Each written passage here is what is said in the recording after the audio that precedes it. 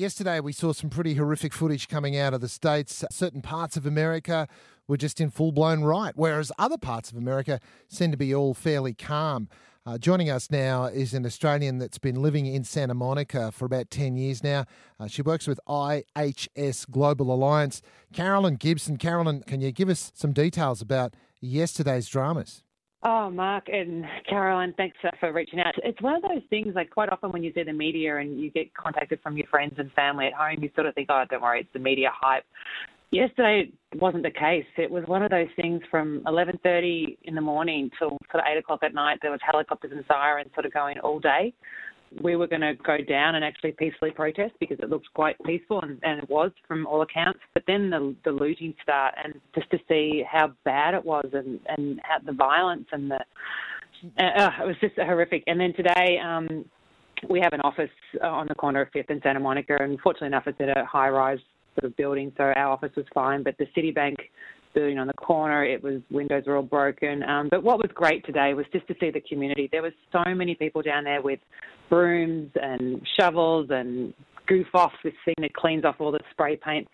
You know, a gorgeous lady was next to me, and she's got her daughter in a little pram, and someone else is handing around donuts to people who are helping cleaning. So it was good to see the community come together. Are people now more calm, relaxed, or do you think it might spark up again? Well, whilst people are down there cleaning and, you're offering Patagonian and a couple of the big sportswear stores were very badly looted. And, we sort of popped our head in there, and you just felt sorry for the retail guys because just on Saturday I was actually texting girlfriends going, oh, my God, Anthropologie's open, and, one of the footwear stores that got really badly looted. I saw they were open, and you can see obviously retail's been closed for a couple of months, and they were excited to be open, and there was a really nice feeling on the promenade. And then the next day, the retail guys are turning back up, and it's all smashed again. It's pretty devastating for them. Like, it was quite teary, to be honest, because we popped our head in and said, "Do you want us to come in and help clean up?" Because there's glass and stuff everywhere, and they said, "Oh, look, we've just got to wait for the insurance agencies to turn up before we can do anything." What about racial tension where you live? Where do you think that anger came from? I think predominantly, everyone, again, was up for a peaceful march. I don't feel that the people that came in and did the looting, they weren't locals. Right. They weren't from around here. At the same time, when we're just gone through coronavirus, there's so much unemployment.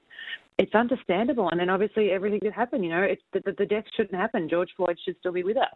All of that, it's a melting pot. Put all of that together, and unemployment and people being out of work for months, I suppose it should have been expected.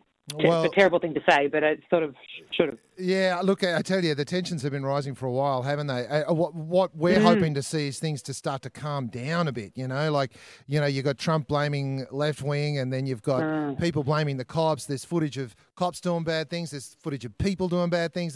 There's all sorts of stuff going on, and we're just hoping everyone takes a step back and settles down now. Caroline, can I ask you what you do in the US? I actually work for an Australian-based company out of Melbourne. We work in hospitality sales, so we manufacture equipment for hotels and venues. So our business has been, really hard hit because the companies, the businesses that we sell to aren't open at the moment. So everything was just starting to feel a little more normal on Saturday, and then this happened. And, we've got a curfew here at 4 o'clock again today. They're talking about more protesting up in Brentwood, which is a suburb close to Santa Monica. It's the next suburb across. I'm just hoping that those retail outlets have already boarded up and are doing all the things, because I dare say it'll happen again. And do you want to stay in the US?